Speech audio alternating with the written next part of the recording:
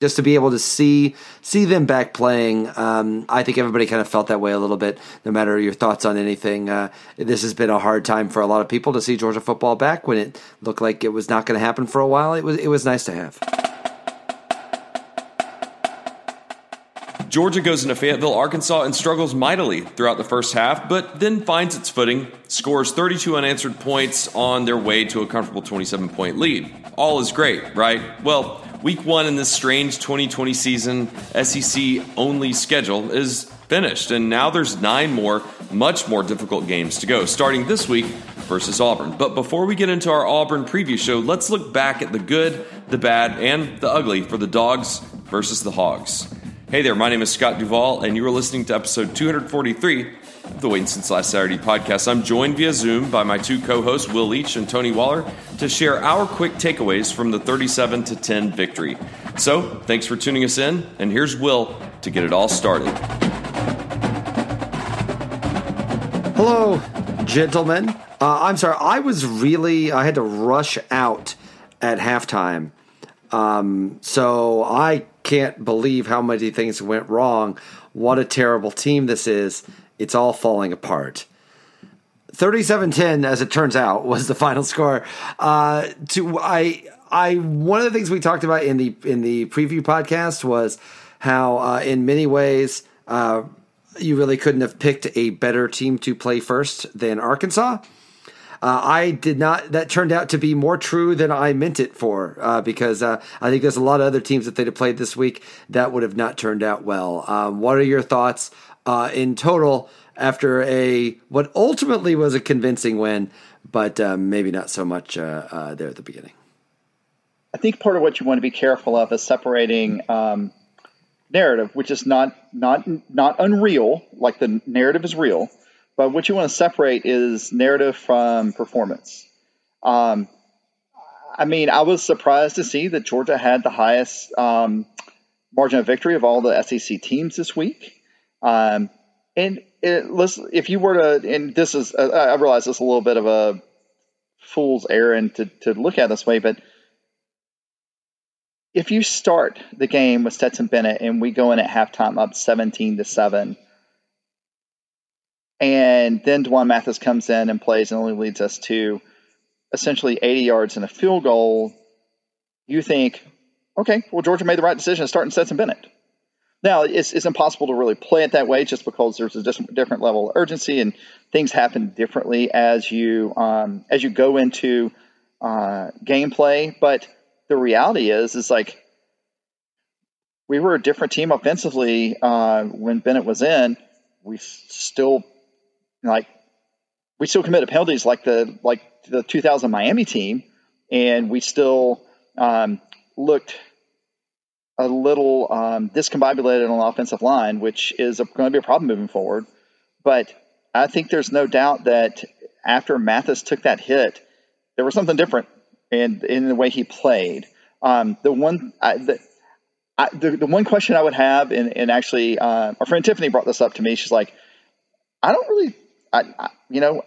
disappointed we looked as bad as we did, but my questioning comes with, why did we start Mathis if Bennett clearly looked like the better quarterback, and it felt like Monken felt more comfortable calling plays for him. And Bennett is, he's got a little Baker Mayfield in him. He was Baker Mayfield in the Rose Bowl, right? He was the scout team Baker Mayfield, and he played like Baker Mayfield. And that's, Will, I totally agree with you. We are struggling with not having an NFL caliber quarterback on the roster, at least cleared to play. But I was more concerned about the defensive lapses in the first quarter, the lack of discipline with which we played in offensive line play, than I was overall with the offensive play. Because once Bennett came in, like the 8, 9, 10 drives he was in, we moved the ball fine. His first drive ended in a turnover on downs. What was essentially was killed because of poor offensive play. We got to find a center who can snap the ball to our quarterbacks in the shotgun. It's only twice, but both of them were daggers.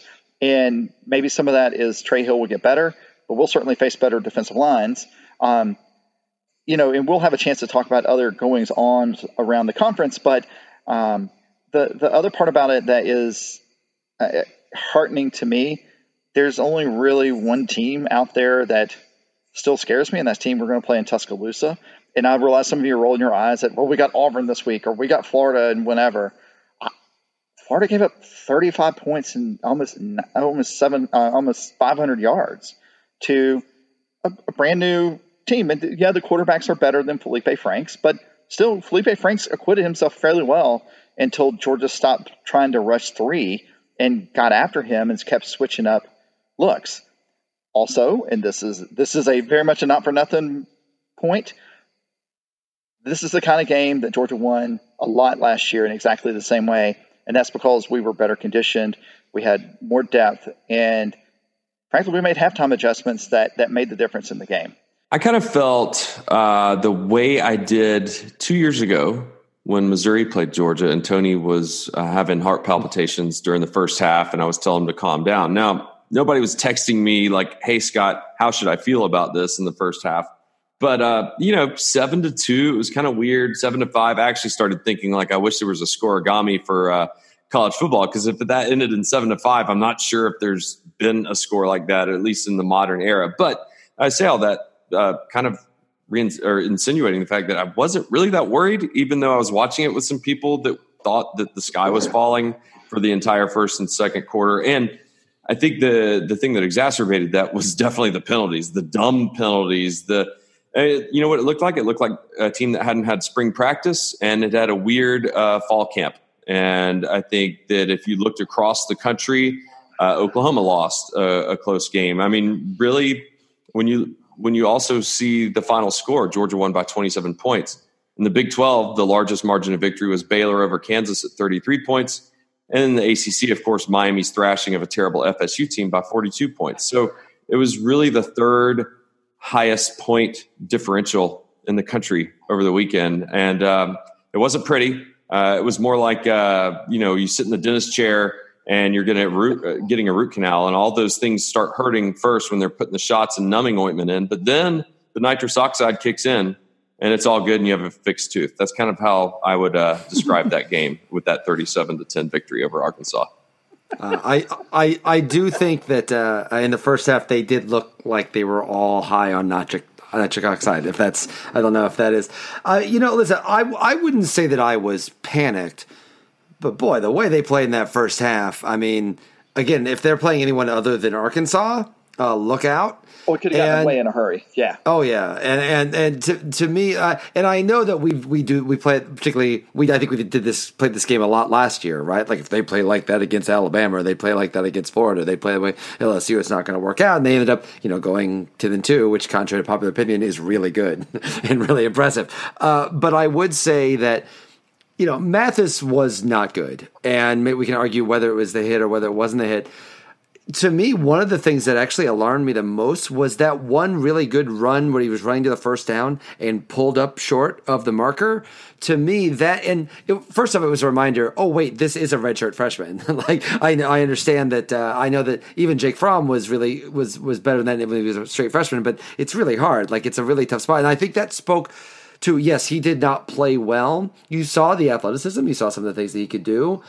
But the decision-making, in addition to the throws were not there, the decision-making was off. And it's funny, I'm sure we'll talk more about this in the preview for the Auburn show, but there was a little part of me after spending this entire whole offseason and most of last year being like, Georgia's got to fix its offense. It's got to go out there and be more creative off offense. Getting halfway through the second quarter and being like, can we just have last year's offense back? We just need to go exactly what last year's offense is, and we'll win this game. And for me, that was what I found was kind of telling.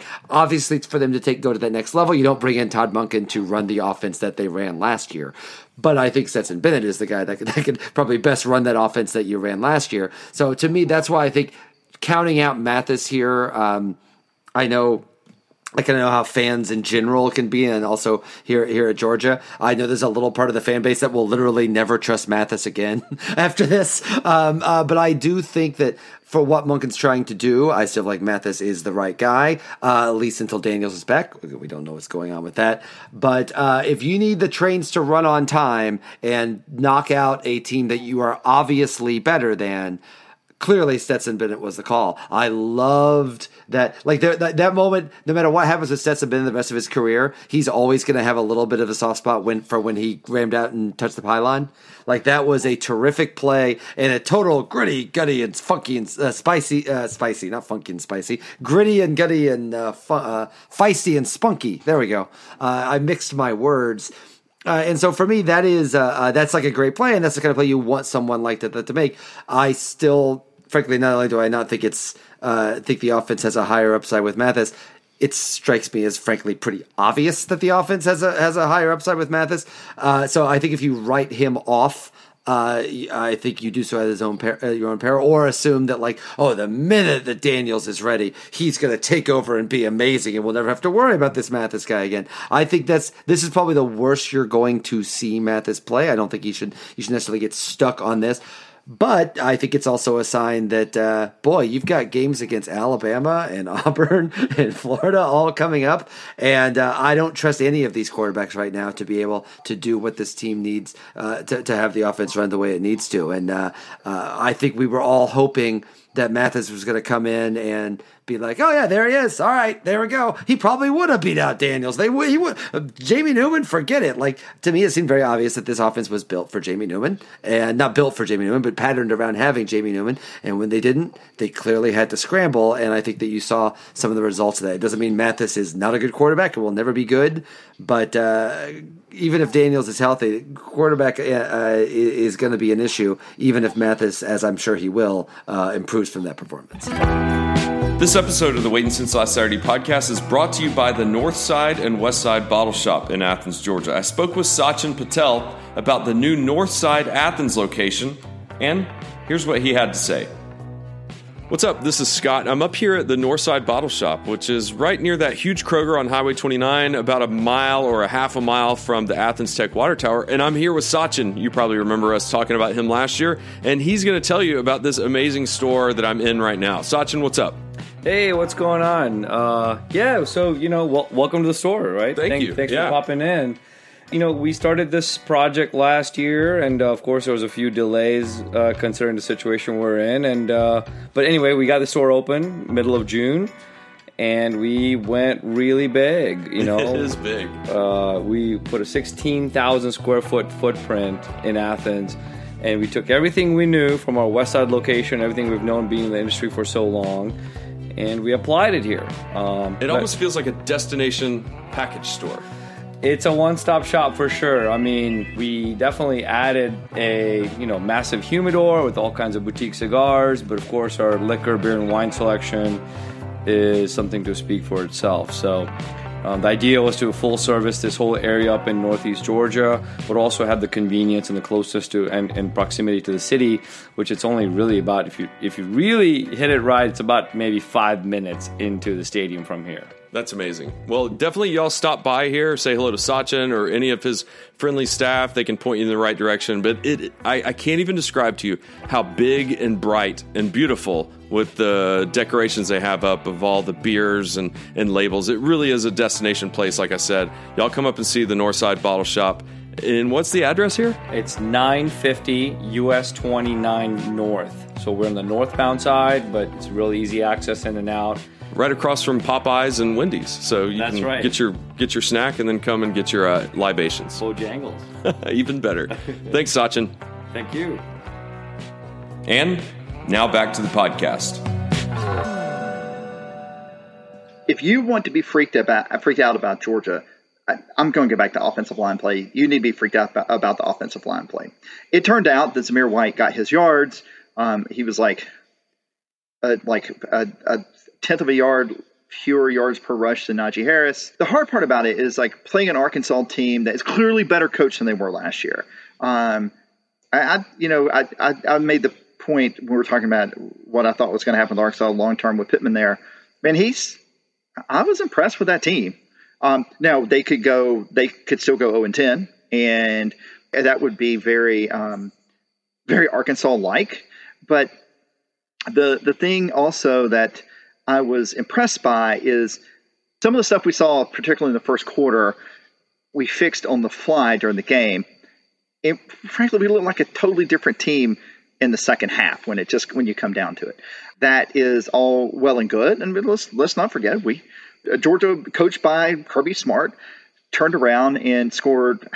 Scott, you're good at this. How many points did we score in the second half of the Rose Bowl? I'm not saying we're a Rose Bowl team. I'm not, by no means. Don't at me about that. But I think we want to make sure. And I agree with you. It's not time to write off Mathis, but it's going to be interesting to me to see who starts against Auburn. 1, 2. It's going to be interesting to me if Bennett starts, how much of the game plan will revolve around having Bennett in versus Mathis, and what that does to the offense. Because, look, there are some things that you can say about Bennett. The one thing you can't say about him, he is not afraid to stick his nose in somewhere, and being 5'10" or something, that's a little problematic because he is probably less durable than D'Wan Mathis just because of body size, but he is unafraid to go after it, and that's always been the thing with him. Like, he and LeCount were they were co-recruits. They went against each other 4 years in high school in that region down in Southeast Georgia.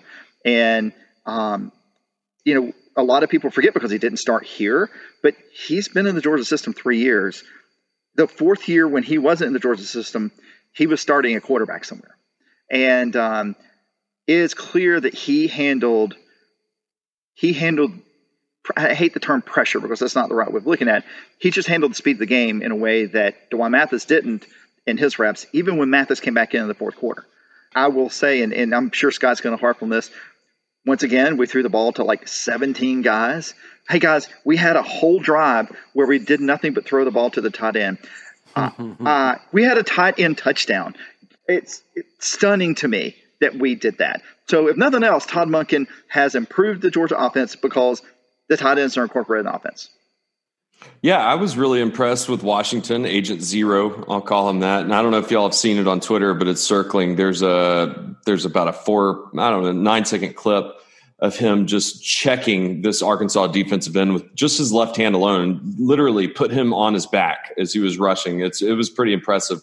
But I was also impressed with Kyrus Jackson. I mean, he was kind of a forgotten guy last year and definitely not one of the ones that we were talking about as much preseason. Of course, Pickens got the energizing touchdown, and his athleticism helped with that. But yeah, Kyrus Jackson. And then one thing we haven't mentioned yet, just because we've only been recording for like 15 minutes, is the special teams. That was really what turned this game is Podlesny. Following a legend, it's always tough, but he did a good job going 2 for 2.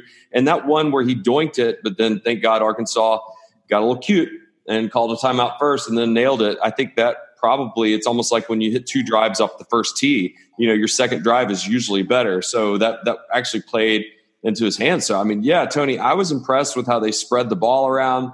Kyrus Jackson, not only on his receiving, but also his return yardage that he had. Who else? They played all 5 running backs that are on the roster. Even, Kenny McIntosh and Kendall Milton even got a carry. Dajuan Edwards got a carry. And, of course, that was in cleanup time. But, I think that the talent is there. Stokes, with the pick 6, that it was kind of like what we all 3 predicted. And I tweeted it out. Tony actually predicted the score of this game on the nose, 37-10. Will was a little bit north of that in the 40s, and I was a little bit south of that with a 35-7. But it's kind of like what I said in the pregame pod. I kind of related it to South Carolina 2018, where we would struggle in the first half, and then we'd step on the gas in the third and put it out of hand, and that's kind of what happened. So we have a whole show. We're actually taping tomorrow, so I want to save some of that for the show a little bit. But by all means, it was good to just see this back to be honest. It was really like just as bad as that first half was, and it was very bad. It did take a quarter, maybe even a little bit more than a quarter of it being bad for me to start to get irritated. Like it still felt like the first quarter was just like, this is happening. Georgia is playing. I very much miss this. I think I've my views on the wisdom or the propriety of some of this stuff are well documented, but it was really good to see. It was a really good thing to see. It was good for just kind of the soul to see it back out there, and I can't even imagine what it's going to feel like to see him at Sanford on Saturday with game day, actually, which I'm sure we'll get into next week as well. But just emotionally, just to be able to see them back playing, during I think everybody kind of felt that way a little bit. No matter your thoughts on anything, this has been a hard time for a lot of people to see Georgia football back when it looked like it was not going to happen for a while. It was nice to have. Yeah. So taking a quick look around the SEC, everybody, and rightfully so, Kyle Trask had a lot of yards passing. Kyle Pitts is the MVP of that team. Woo! I don't know if you saw that game, but he is a monster. And yeah, I'm nervous about that game. Alabama did what Alabama's going to do. Will, you said there was going to be upset among those big four teams, right? Almost got two at Texas A&M. That's what $75 million gets you, boys. But if you watched any of that LSU Mississippi State game, and you can very much lay out the case that they lost all these players and all this stuff. The fact they went in there and Costello just lit them up. They were just open all the time. And LSU is not built to get into a shootout this year. They're starting on offense more than on defense more than more offense. And again, we'll talk about Auburn tomorrow night. But they just didn't look fantastic, and there was a point in that game where Kentucky could have taken control and things broke the other way. But I'm also with you, Will.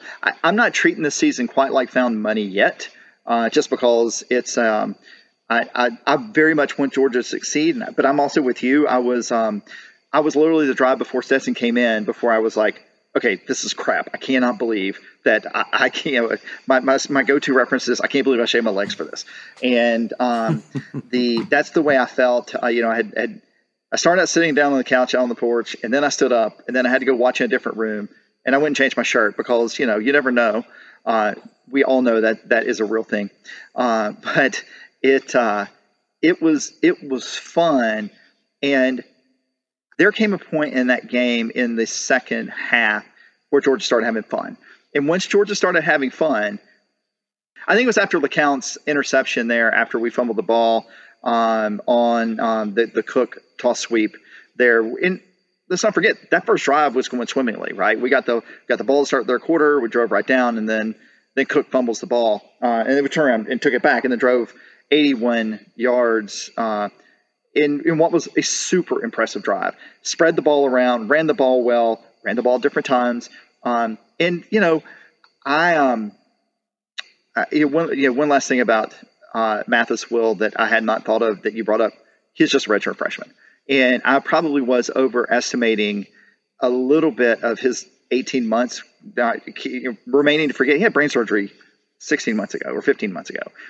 Now, having said all of that, part of the weight of being a starting quarterback at the University of Georgia, a school like the University of Georgia, is that Felipe Franks had to change universities because he wasn't what Florida fans thought he should be. And that is a shame. It's a shame that is how it will be. And we could see Mathis come out against Auburn, start, and go for 350 yards. That's a thing that could happen. We could also see Stetson Bennett do the same thing. We could show up next week against Auburn and lose. But I am glad that we came out in the second half and played football the way that Georgia played football, because that was not the team. That looked like the 2016 team, frankly, in that first quarter, defensively, offensively. The only thing going great is Podolsny. Is that how you pronounce his name? Yeah, it's really it's a really, really difficult. It's a weirdly spelled and phrased name. You have to say it like 5 or 6 times just to try to get there. Well, it doesn't matter to me as long as he kicks the ball at the back of the end zone on kickoffs. I'm cool. right? And maybe that's what sustained me through the first quarter, is knowing that we started out the season my favorite play. And sometimes you just have to take that. All right. Well, let's save the rest. We have plenty to discuss because there's freaking game days coming on Saturday for the first home game during this. I am very fascinated to see how all of this works, to say the very least. But they won game one. There was Georgia football, and I have to say that was very nice. I enjoyed that. I am glad that happened. I'm ready to see it happen again. I'm on the record for that. I hope you gents are on the same page. Absolutely. Nope. Good. No, Tony's out. He's like, forget it. That's all I needed. Bye. All right. Well, I will talk to you gents tomorrow night when we do this in person. So be safe out there. And hey, 1-0, and they did not lose at home to Mike Leach after winning the national championship. If Georgia ever wins, here's a good question. Yes. To think about for tomorrow. If Georgia ever wins the national title, yes, and then the first game of the next season loses at home to Mike Leach, how mad will you be? No, it's fine. Yeah, that's what I'm saying. I think that's you say that. But yeah, there are exactly. a ton of LSU fans right now that broke yesterday. Yes. All So, right, be safe out there. We'll talk the preview show, I guess, tomorrow. Be safe, guys. Go Dogs. Go Dogs. And thanks so much for listening. Tony, Will, and I will be back this week for our Georgia versus Auburn preview show. Give us a follow on social media. You can follow us on Twitter at WSLS Podcast. Have a great week, and we'll see you on campus this Saturday. And as always, go Dogs.